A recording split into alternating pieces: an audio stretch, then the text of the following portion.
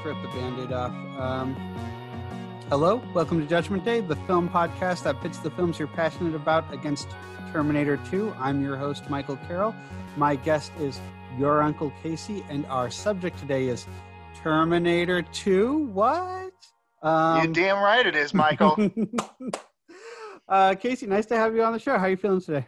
I'm feeling great. Thank you for having me on. This is fun. I'm looking forward to it. Casey, you host a YouTube show called T for Two. Do you want to introduce the show a little bit? Yeah, T for Two, the Terminator 2 show. It's the way that I like to describe it, although I don't think I've actually said this on the show yet. I always meant for this to be like my little tagline on the show. But I think of it as an exploration, investigation, and celebration of all things Terminator 2 Judgment Day, which sometimes people tend to, I've had people ask me a lot, well, I kind of prefer the first movie. Do you not talk about that one at all? And of course you have to talk about the first Terminator film. I think to me it's funnier the idea that the show, it's an episodic program that talks about nothing but Terminator 2 Judgment Day. I just think that that's funnier. Yeah. And I think that tends to get people's attention more. But of course there are occasions where we talk about the original film as well. But there was just such an explosion of the Terminator 2 phenomenon that happened in the early 90s. So much merchandise and video games and books and so much stuff to talk about with Terminator 2. There's just not as much meat on the bone for the first film. So of course this show I want to cover about everything that I can about the first film too, but it's just it's not the focus. Yeah, so this is going to be a real shop talk kind of day, so strap in, everybody. I know when I came up with the premise for Judgment Day, it turns out there was a lot of podcasts that Judgment Day was something that, like, if you look into like iTunes, there's a lot of stuff there. So that's why I added T2 versus cinema. I do wonder, do you have anyone who just thinks that they're tuning in for a show about T?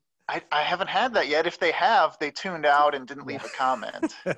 Yeah, so you talked about it a little bit, but Terminator 2, it is an interesting film. Obviously, we're gonna be talking about this whole episode.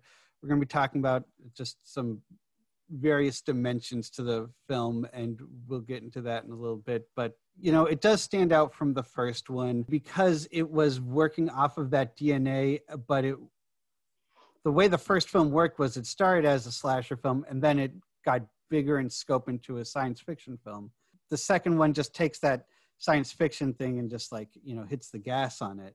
When I'm fixating on Terminator 2, that's one of the things I think about. What's your relationship to Terminator 2? Let's start with that, actually. I remember when I first saw Terminator 2, I think I had seen bits and pieces of the first film. It was so damn scary that it wasn't quite for me. I kind of remember thinking some of it, like, it seemed kind of cool, but I don't think I ever sat down and watched the whole thing. When Terminator 2 came out, my parents rented it for when they went out to eat. They got a babysitter, and that was the night's entertainment, was Terminator 2 Judgment Day for my second grade self and my kindergarten younger brother. And anyway, I'm rambling a bit. The point is, it just blew my mind because, as anybody who was alive at the time knows, there just wasn't anything like that.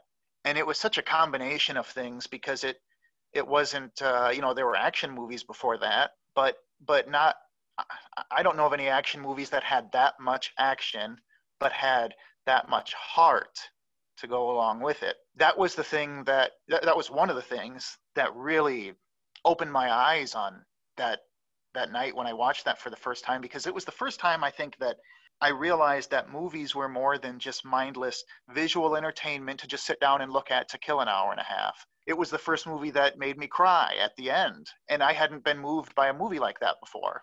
Maybe it was just because I hadn't yet seen Old Yeller or anything, but I just hadn't seen a movie yet that moved me like that, and it had such a big impact on me. All that coupled with the music. Brad Feidel's score is so good in so many ways that would require another show on its own. But yeah, you have a great episode where you get to interview him. Oh, thank you. Yeah, that was a lot of fun. That was kind of a happy, lucky happenstance thing. But one of the many ways that the movie impacted my life was that that score, because I think because that score is so heavy and so intense, and I enjoyed it so much for that, I think that's a big reason why I'm so into heavy metal today. Oh, okay. Because I Nice. Yeah. eventually got drawn to more and more heavy music, and I think that's part of it. My favorite movie had really heavy, exciting music, and it's not so much the anger of heavy metal, but just kind of the thrill of it. Yeah, it's so funny because it's you know, we both have had people do adaptations of this for our programs, and so I know when I was talking to the guy who does the music for my show, Johnny Ampersand, you know, we talked about it at length, and one of the things I kind of realized thinking about Brad Feidel's score a lot is it's like it's full of adrenaline and it's very sad. Yeah. You know, like it has, and that's actually like a lot of the movie right there. You know, it's able to like hold both of those things at the same time. And actually, the theme song I use now is I think the third or fourth version that Johnny had done for me, because I kept asking him to like not make it sad because I'm trying to make a happy show. Now yours is, I think, going more in the heavy metal direction there, right? Or how was it? Can I ask you how you got your score for your show? Oh, that's by a gentleman named Shred Guy. Mm-hmm. He's a really talented heavy metal guitarist who has a YouTube channel, and he does covers of anything from, you know, Star Wars and Terminator to video games, and he'll do those those pieces of music in just really, really heavy metal and just shred the hell out of them. And yeah, I spent days on YouTube listening to different heavy covers of the Terminator and Terminator 2 themes, and I just loved it the most because not only is it heavy as hell, but the soloing and all the lead stuff is so high and bright that it's not just really, you know, low and dense and heavy. And anyway, so it kind of has the best of two worlds. And point is, I just reached out to him and I said, hey, I'm absolutely in love with this. I'm going to be doing this Terminator show. Is there any way I could please borrow this for my theme song? And, you know, and he said, of course. And so I always have his credit listed on there because I guess a little bit of a tangent, but there's nothing I hate more on the internet than people sharing artwork or music without giving credit to who created it. So no, that's great. Actually, I do want to go more into T for Two in a little bit, but let's just go back a second. If I'm not prying too much, you talked about crying, it being the first film that like kind of like got you to like, you know, really like have a big emotional response to a film. What were the triggers? I'm curious. Well, like what I think is today when I watch it, there are more things throughout the movie that can move me emotionally, just because as a mature adult, there's more stuff that I can relate to. But as a kid, it was the boy losing the closest thing he had to a father at the end of the film. Throughout the movie, you know, you grow to admire and appreciate the Terminator more and more. And, you know, eventually toward the end, when I remember as a kid, when you're seeing him just getting beaten down by the T-1000 in the steel mill, just relentlessly beating him, and with that massive iron pry bar, and then shoving it through him, and my jaw was hanging open. I just couldn't believe we were seeing this hero just being utterly destroyed like that. And so you feel for him so much. Then he finally, you know, he comes back, and then he's got to go again, and for good this time. And it just, that's what did it for me. I showed my wife hadn't seen it when 10 years ago she hadn't seen it, and I had the pleasure of showing it to her for the first time. And you know, it's fun being able to like introduce this movie to other people for this show. It's sad that I don't get to like have that experience with them in person, because, you know, it's just, you know, like I said, your adrenaline gets going. You know, this is going nowhere. I have nowhere to go with that. It seems like it's easy for people to ramble about this movie because this movie, there's so much to it. It brings up so many different kinds of emotions. And I've had a lot of conversations with other people too, where I or they will just kind of get rambling off about something because it just stirs up so much. Yeah. Let's jump into T for Two if we can. What goes into producing a YouTube program? I do a podcast. It's easy. Oh, well, I think a lot more goes into it than probably needs to from my end, because I'm such a, I'm kind of, anytime that I do any kind of creative project, I'm overly picky about it, because I don't know. To me, it's a reflection on my ability to do whatever that creative project is. And I just feel like it has to be about as perfect as it can, because otherwise people are going to be as analytical about it as I am and see the flaws in it, which means those are flaws in me. And I know that none of that's going to happen. I know that Yeah, people they'll just not remember that they did it and like not click on the next episode. You know. Well, and you know, it's not even so much. To me, it's, I guess what I'm specifically referring to are the tiny, tiny little things that most people would never possibly notice. You know, if I'm filming an episode and then I have to stop for a little bit and then I resume, then later when I cut that all together and you can see that you know, my hair is slightly different, or you know, one of my earrings is like rotated slightly differently. To me, that's just it's just such an unprofessional just disgrace. And I know no one is ever going to see that. They're never going to notice it. But for some reason, to me, it bothers me to the point where I'll almost sometimes try to digitally fix those things. And I know it's ridiculously silly. I'm getting better about that. So I guess to go back to your question, what goes into producing a YouTube program? For me, it's way more than it should be, but it's getting better. Well, but that's what's funny about your show, I think, because like on the one hand, you could see like being like obsessed over doing a show like you should be if you're doing something about a James Cameron movie, because it's just infectious, right? But then you're also doing a show about like these, you know, branded like toys that like were just like thrown together, that like level of thought was probably not put into it in some ways. So yeah. So actually, so for you, just so I have a clear understanding, well, why are you doing a show about Terminator 2? Oh, okay, yeah. Just because it's your, like, what, is there an origin story for you? That is a good question. Yeah. Well, it started out, it actually started out with, let me see if maybe, you know, I know this is an audio show, but I'm just going to reach it so I can show you one thing. Yeah. You know, I had my childhood VHS tape, and so I, you know, eventually, of course, I got it on DVD, and then I got it on Blu-ray. And one day I found it for like $3 at a half-price Books, and I said, well, I don't think my younger brother has this, so I'm just going to pick it up for him. And then on my shelf for a while, I had not only the VHS and the DVD, Blu-ray, but I had 2 of the same DVD, and I just thought it was kind of funny that I have multiple copies of this movie, and my wife was giving me a hard time about it. So I thought that's kind of a funny concept. So I went and I bought the Laserdisc. I don't have a Laserdisc player, but I started collecting it on different formats. And then one day I was on eBay and I found this, which is the Chinese release on VHS. And so I picked that up. I thought it was funny, you know. Yeah. I got it just in case, you know. Then I got the German version, and pretty soon I started collecting it on VHS in all these different languages. And this is all just to antagonize your wife. Yeah.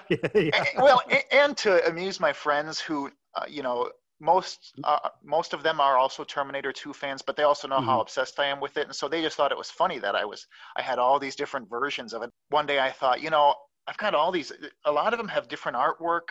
And the titles are kind of interesting, how they're translated and stuff. Someday I'm going to make a YouTube video showing all my different Terminator 2 VHS tapes when I get to the point where I can't find any more from other countries. And just like any other, I have this problem when it comes to any kind of creative project. It just snowballs. And pretty soon I thought, well, if I'm going to do a video on that, I've collected all this other weird stuff over the years that I don't often see online, that a lot of people don't seem to have seen. I'm really interested in like the kind of early promotional stuff and production things and whatever. So I've collected a lot of stuff over the years, and I finally said, you know, if you look up, like if you want to watch a YouTube series all about Star Wars, there are hundreds of them. But I don't know of any single Star Wars, any single YouTube channel that's just dedicated to the Terminator or Terminator 2. Yeah. I found now there are 1 or 2 of them, but not to the extent that I wanted it to be, where it dives deep into everything.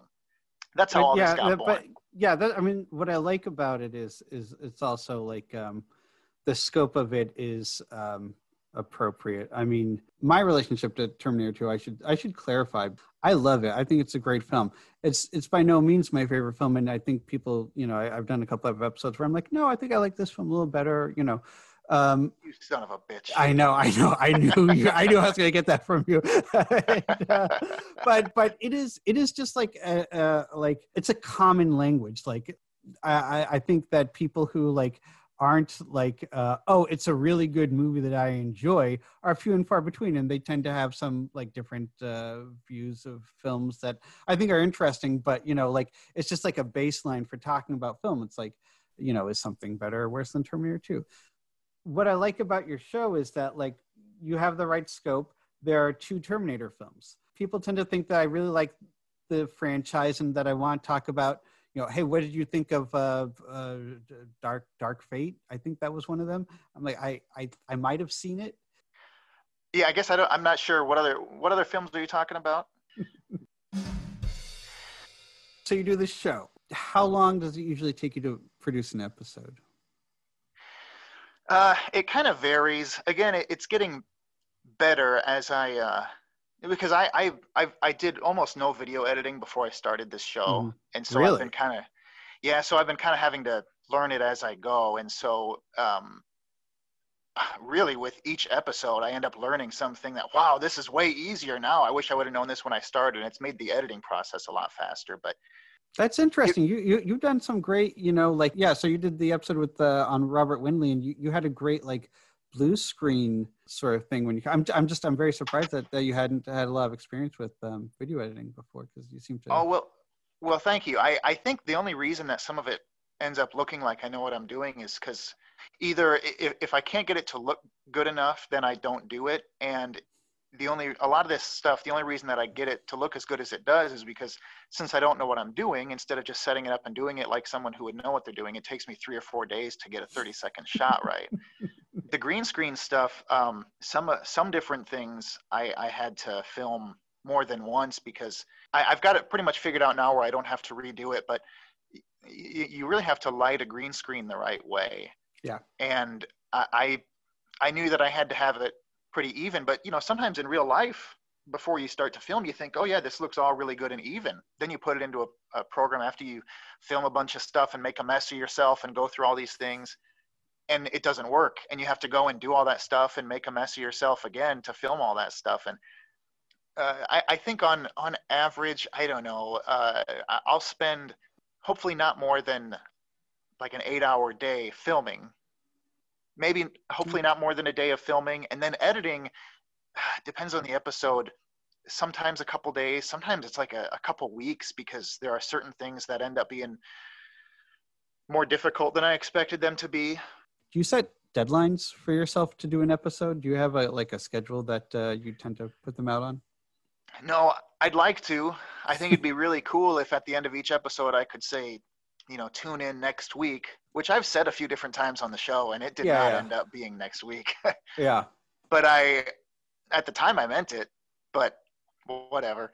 To me, I would really like to, and hopefully someday I'll be able to get it streamlined enough and to get good enough at filming it and at editing it that it can be. But in the meantime, until then, quality over quantity for me. Yeah, eventually I'd like to get it to where I think every week would be really difficult, but if I could do every other week or something. Yeah, you have like a lot of episodes in mind, I assume. Like you have a lot of like that's the only reason that I've spent as much time and money as I have on this stupid new set, because I know that but at the rate that I've been going, I'll have enough episodes to go like probably 8 years or so. That's exciting. So well, thank you. Good. I'm glad that you're enjoying them. Do you have a goal for the show? Like, is there like the goal for the show? One of the biggest goals I've already gotten, which is that it is the single most fulfilling creative project that I've ever done, because filming, performing to some extent, editing, all that kind of stuff, it's been insanely fulfilling from a creative perspective. So I already achieved that goal with it. Past that, Um, I mean, this might sound like I'm just trying to warm the hearts of your listeners and try to endear them to listen to watch my show. But honestly, my biggest goal for the show is that it makes people happy and that people get entertainment value out of it and they enjoy it. You know, um, I believe the way that YouTube works, and I say I believe it works because I'm not even sure, because I honestly don't really care, but I think the way it works is once you hit 1,000 subscribers, you have the option to turn on monetization. Oh yeah, I think I've heard that. Yeah, and I don't even care about that. Yeah. I at some point I will turn on monetization, but not because I care about making a nickel from the show, but only because from what I understand, when you turn that on, that means YouTube says, oh, well, this guy wants to let us put ads on his show, so we want more people to see it. And then they recommend it to more people. Mm-hmm.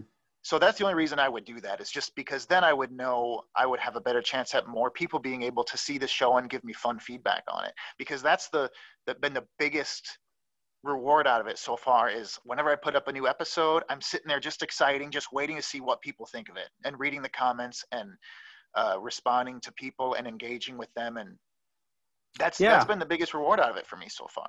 Yeah, well, you're talking my language here. It's so funny. Yeah, again, this is I think this is going to be a shop talk episode here. You have a fun little mythos with the show. You have a camera operator who's regularly on. You always seem to get the same shot. Like I thought for a little bit that you had just kind of gotten a lot of different reactions from the same actor from on the same shot, and you just kind of like worked into different episodes. But you're shooting him different times.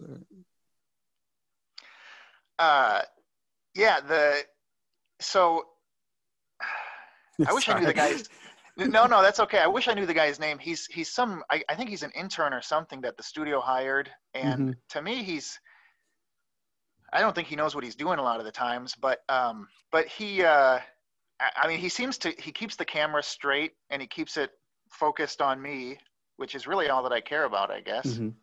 Talking about WKVS Studios? Yeah, WKVS Studios out of Cedar Rapids. Okay.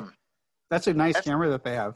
I guess if you say so. It looks like this studio has been around since like the 50s or 60s, and I don't think that they've upgraded anything since then. At least that's what it looks like to me. But I don't know. Somehow it works. There you go.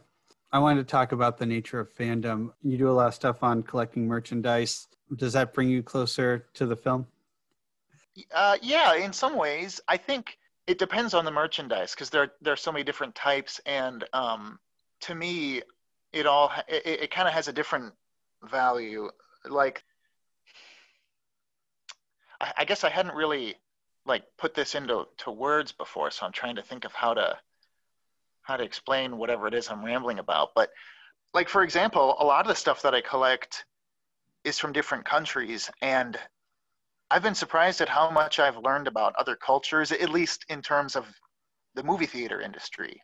So any of the stuff that I own from other countries has that kind of a value. It kind of, not only does it, I don't know, it kind of makes me feel like I get a better understanding of how some countries handle the movie theater business. But one of the reasons that I started collecting all those VHS tapes that I forgot to mention before wasn't just because it was funny, but when you've got a row of like 30 different VHS tapes of one movie, all with, translated to different languages, it shows how massive that movie has been. To be in that many languages and to have artwork made for that many different countries, it kind of shows the worldwide cultural appeal of that one film. And so there's that. And then when we're talking about like the toys and stuff, it's either, stuff that you played with when you were a kid, so it has that kind of nostalgic quality to it, or it's stuff that you wish you would have gotten as a kid and somehow it just never showed up under the tree. And so then it's you kind of get to explore some of those things that you didn't quite get to explore as a kid. And I guess let me see if I can ask this a different way. I tend to think I can separate the merchandise from the film. What's a lot of what your show is doing is going over like the experience of like there being this big ridiculous film sequel in 1991 and what it was like to experience like that as like as someone who like was a moviegoer and as someone who is a consumer. That's not really a question. That's a that's an observation. So, all right. So look, maybe we can circle back to that one. But so you talked a little bit about crediting artists for work they've done, but you've also like kind of created your own like artwork out of this, and you have beyond just this YouTube show, you also have an online shop, TeePublic Tea for Two shop, and you have some great shirts there. Did you design all those?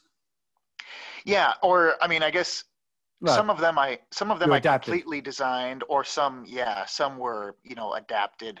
But yeah, they're all like the Cryoco logo from the Cryoco truck.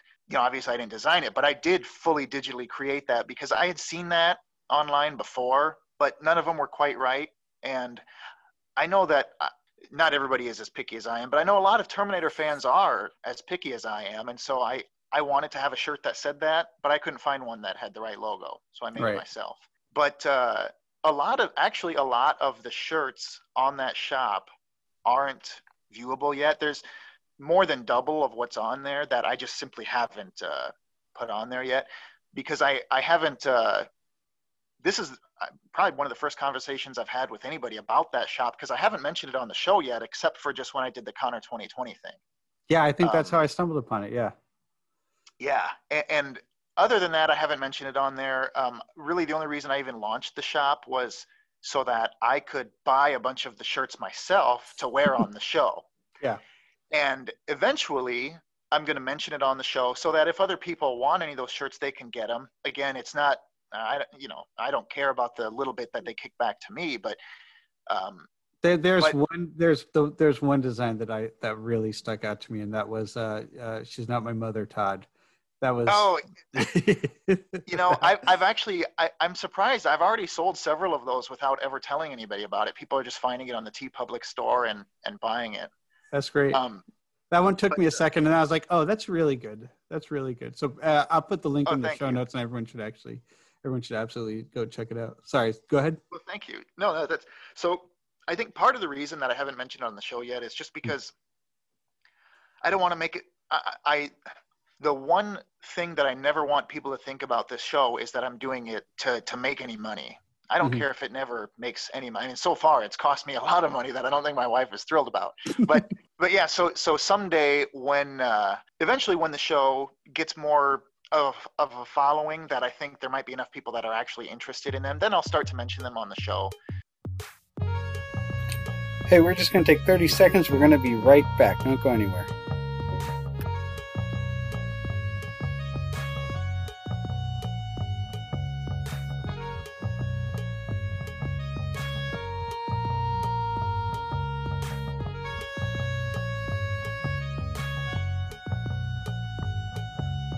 All right. Okay. That sound okay? Sounds very good. So you were talking about you had something like 30 different editions of Terminator 2, and that's I want to jump into that. You've watched all these different editions from all these different countries, or not yet? I have what I need to watch all of them, but I just haven't yet. I haven't digitized all of them yet. I had to buy a few different VCRs and stuff. Yeah. And I've been in the process of digitizing them. But yeah, so I've seen a few of them as I've been digitizing them. Obviously, the French one I've watched since we did that episode of the French version. But so no, most of them I haven't even seen yet.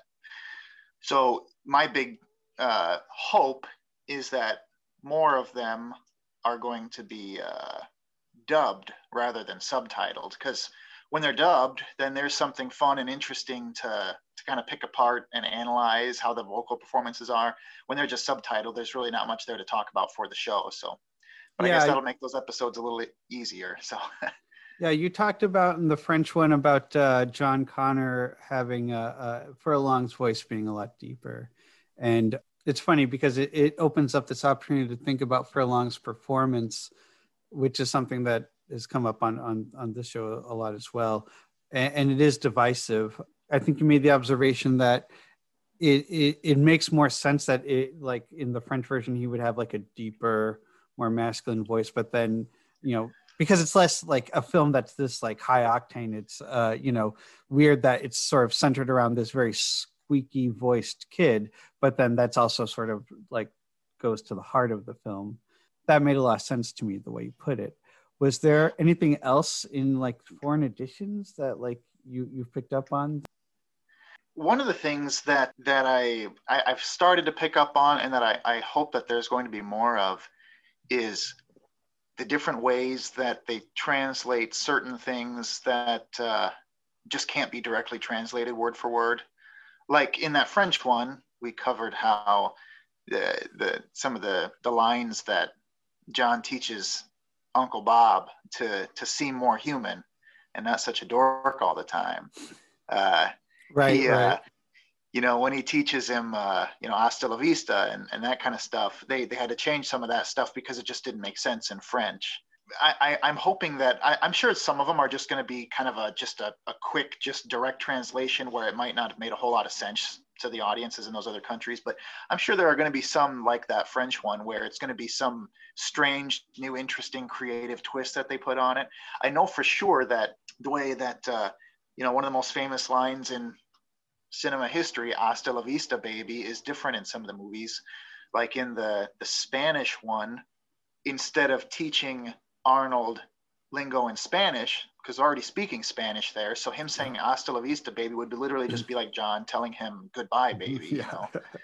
So instead they had John teaches the Terminator a line of Japanese, and he teaches him to say sayonara baby, which I think is pretty cool. Yeah, that's pretty badass. So, yeah, so that'll be fun to cover in that one. And then I believe in the Japanese version, he says something to the equivalent of "see you in hell, baby." So yeah, those are the only ones I know so far. I'm sure as I did, because there's a bunch of them. So I'm sure as I digitize more of these and we review them on the show, I'm sure we'll see some more different versions of that. Cool. The other major versions, different versions of this film that I think people would be familiar with or could imagine is it's not the director's cut, but there's the Terminator 2 extended cut. I rewatched that last night.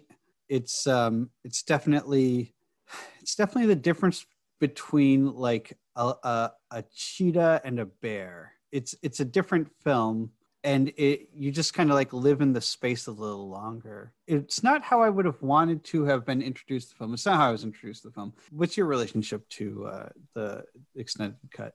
Kind of like what you had just said. To me, the best way to introduce someone to the film is the theatrical cut, because that was James Cameron's ultimate vision. That's why it was cut that way.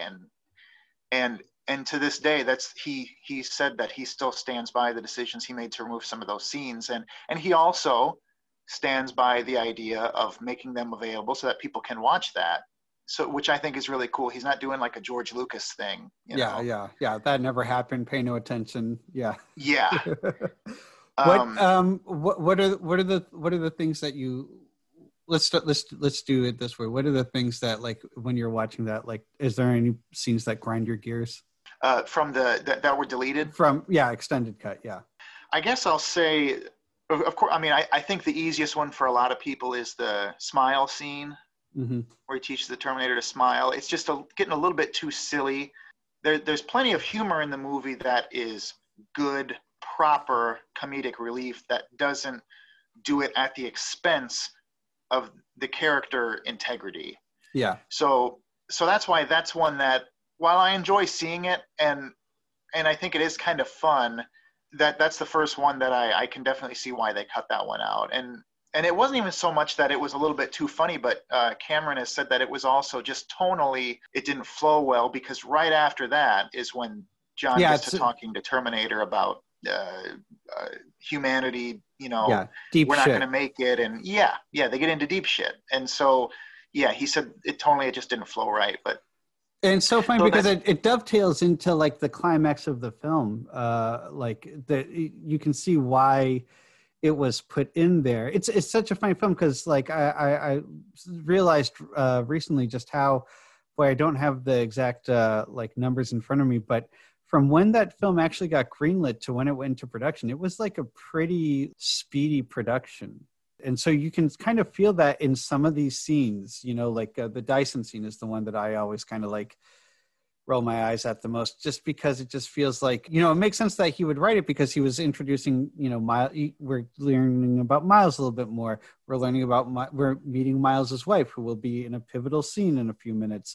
But the whole thing just has like when I was writing screenplays, I never got past that, where it's just like, hey, person who I've been married to for so long and I have multiple children with, what's your, you know, what is it that you do for a living? You know, like it's just, it's tough. I think the actors, you know, do a great job with it. I just think that. Yeah. And I do, you know, it's neat because there's so many different ways to look at it. I agree with you that scene's just not necessary, but there's a cool flow to it when it's reinserted into the film. And yeah, you know, Sarah is saying, you know, that she wants to know everything about Miles Dyson, what he looks like, where he lives, everything. And then they cut to that shot that, you know, then, okay, now we're meeting him. And so it had a nice flow to it. But then when it's out, you don't meet Miles Dyson until Sarah takes off from the desert. And then you see this guy working at a computer and you're thinking, okay, is that him? And then the next thing you know, there's a red dot on the back of his head. And you're like, okay, yeah, that's definitely the guy that Sarah wants to take out. So that's Dyson. So it's a completely different way to introduce him. And I think both are kind of neat, but obviously the theatrical cut, I think, is superior. I do like the I really like at the end the T-1000 after he gets frozen and he comes back and everything, the malfunctioning of the morphing, or the malfunctioning of the camouflage, I guess, that really seemed like an interesting amping up of the drama, and I do wonder why that was cut. Yeah, you know, I know that Cameron explained that on one of the audio commentaries, and I can't remember exactly what he said. I think it was partly just because I can't remember if he thought it was dragging a bit. Yeah, to tighten up the action. I could see why he did it. And it's just one of those deals where I'm just like, I don't know. I mean, I've never seen it like with everything but like that. Anyway, when you watch the film, do you go back and forth? Do you watch one over the other? Yeah, when I first saw it was when the Ultimate Edition DVD came out in 2000 or 01, and when I first saw it, oh yeah, definitely. And when I first saw it with those scenes intact, I didn't even know that those scenes existed before I had that DVD. Mm-hmm. And then when I got that DVD and watched them like that, you know, I'd watched that movie hundreds of times, probably. Well, people always say that, but hundreds is a lot. Point is, I've watched it a lot, and to see this movie that you knew front to back with suddenly all these, not just one or two little bits, but some significantly different scenes added in with a significant amount of time to them, and it blew my mind. It was like magic. And so I watched it like that for years. I didn't watch the theatrical edition for years after that. Oh, that's interesting. I finally, you know, I don't know, 5-10 years ago, I sometimes, I kind of switch back and forth now. Okay. But yeah. Yeah, I all I had was the extended edition on a DVD for a long time, and so it's actually like a relief for me now to just be able to like do theatrical. So here's the big thing I was going to ask you about was Terminator 2 3D Battle Across Time. This was a Universal Studios Hollywood or Universal Studios experience, a ride at the theme parks in Hollywood and Florida. I saw I watched this on YouTube. Did you ever like have this experience? Did you ever ride this thing?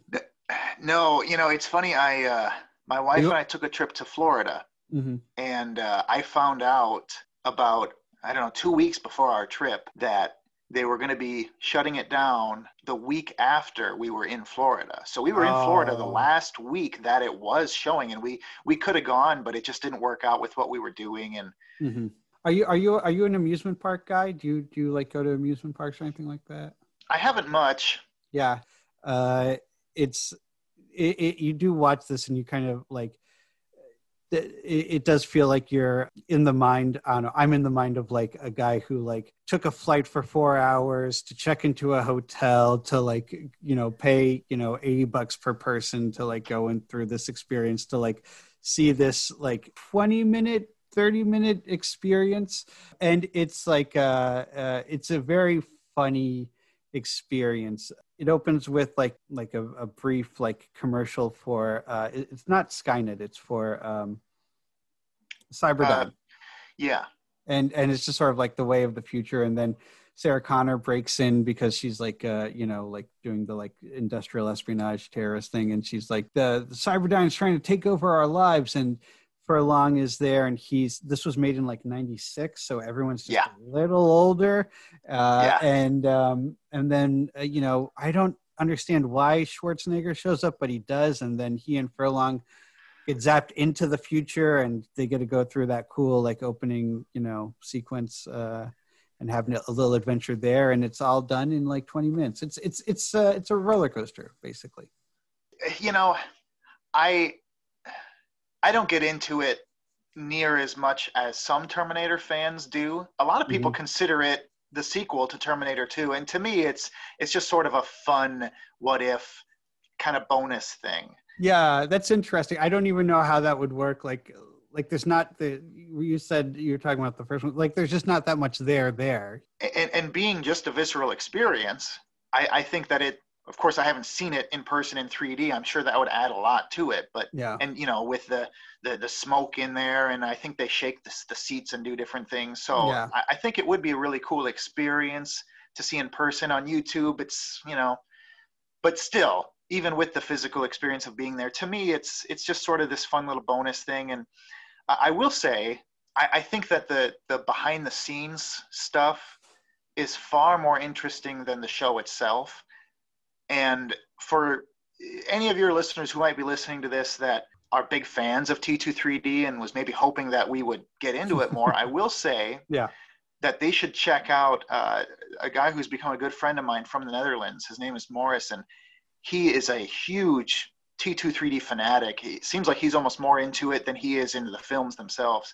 Okay. And he runs this fan website. It's called hopeofthefuture.net. And then he's also, if you look up Hope of the Future on Facebook, but he posts a lot of neat behind the scenes stuff. But anyway, that's getting a little bit off topic. But the point is, I find some of that stuff more interesting than the show itself. To me, the show is some of it's kind of cheesy, but again, it's a theme park ride. Like you said, it's a roller coaster. But maybe I'm just being overly picky. But one of the things that kills it for me, just right off the bat, like when you watch it on YouTube, the when the people are waiting in line and they're playing that commercial for Cyberdyne, the first opening words are, "Imagine butterflies that run on batteries."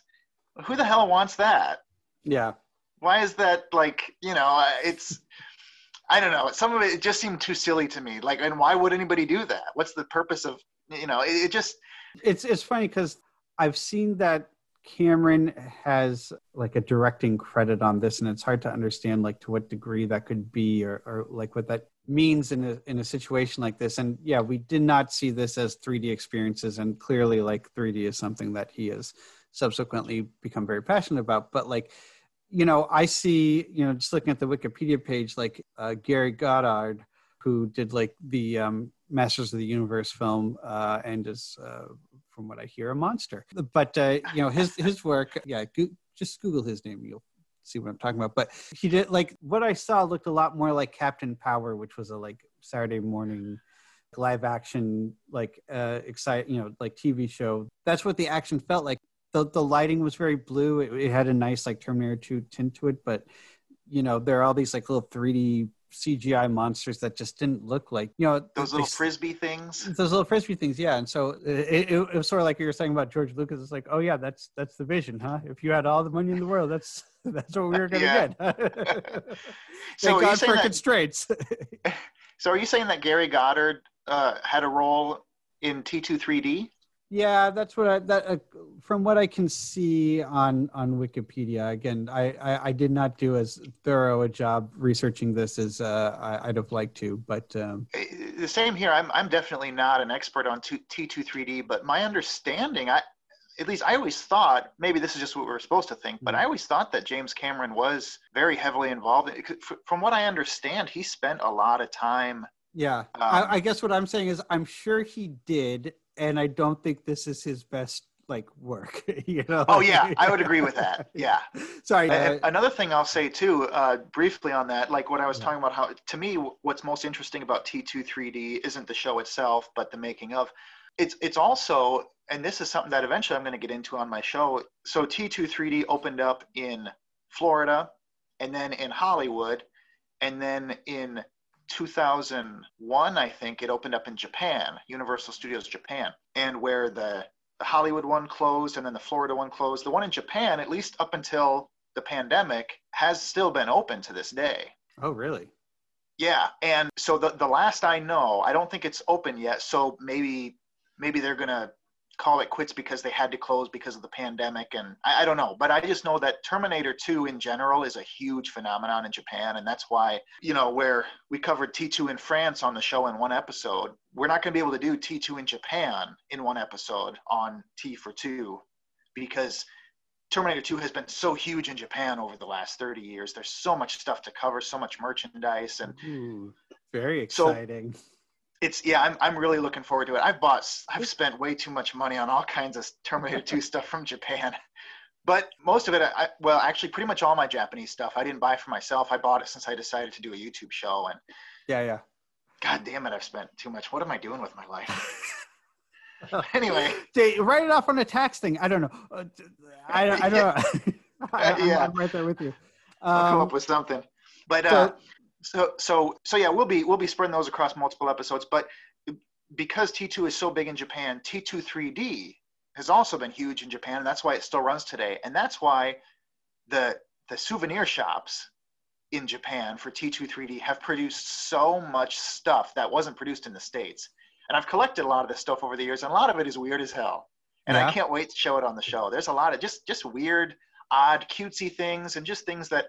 Like there's ear picks, like for digging out your earwax that are Terminator themed, and just all kinds of stuff. And is it like liquid metal, or I don't know? Oh, that's too bad. It should be. They should have chromed it. Yeah. Okay. So typically, this is the part in the show where I invite a guest to talk about their feelings about Terminator 2, but that's all we've been doing. So I'm going to try and flip the script a little bit here. Do you know people who don't like this? Do you know what the case against this film is? Yeah, I do know the type of people who don't appreciate this film, and I don't like them. Yeah, they're a bunch of jerks. I've gotten into a lot of physical altercations. You see this scar right here? I can think of two types of people. First ones are no good, gutless bastards. No, so I work in a medical facility, and one of the chaplains who I work with, he had heard about my show, and he was asking me about it. He's a really cool guy, and I was telling him about it, and he said, I should check that out. I don't know if my wife would appreciate it just because she's never seen the Terminator movies because she has a really difficult time with movies that have any kind of violence in them. So there's one type of person, just someone who's just uncomfortable with that kind of stuff. So that's understandable. The only other one I can think of, the only other type of person is simply the type of person who wouldn't give it a chance, either because, they consider they're kind of like the film snob who hears the term action movie and just thinks, oh, Michael Bay's Transformers, which Terminator 2 is obviously much, much more than that. But I can see, based on the poster, the name Terminator 2, I mean, if you didn't know any better, if I didn't know any better, I probably would be hesitant to even give it a chance because I'm not into action movies that are just action movies for the sake of action. Casey, thanks again for taking the time. T for 2 is a great show. People should check it out. And they should check out your T Public shop. And so here's the other thing. What I like about your show is you have some hesitancy with your sign off because you're not going for the obvious joke. I always go for the obvious joke. How are you doing with that? Are you thinking about it? Are you landing on something? No, it's been a struggle. Is it a struggle for you because there's some obvious joke and you just don't want to do the obvious thing? Or like you think you're better than me? Is that? Well, no, it's I don't know. I don't even know how to explain that stupid sign off thing. I think the sign off, the struggle on the show with the sign off thing has become too funny for me. That I enjoy it too much that I may never come up with a sign off just so that I can keep on struggling with it. I don't know. I honestly don't know where that's going to go. I kind of, in the last, I think it was the last one, where I said "Hasta la vista, babies," plural. It's stupid, but for some, I think that's why I like that one. I don't know. So it's an awkward thing to know how to end these things, but hasta la vista, baby. Hasta la vista, baby. Casey, thanks for everything.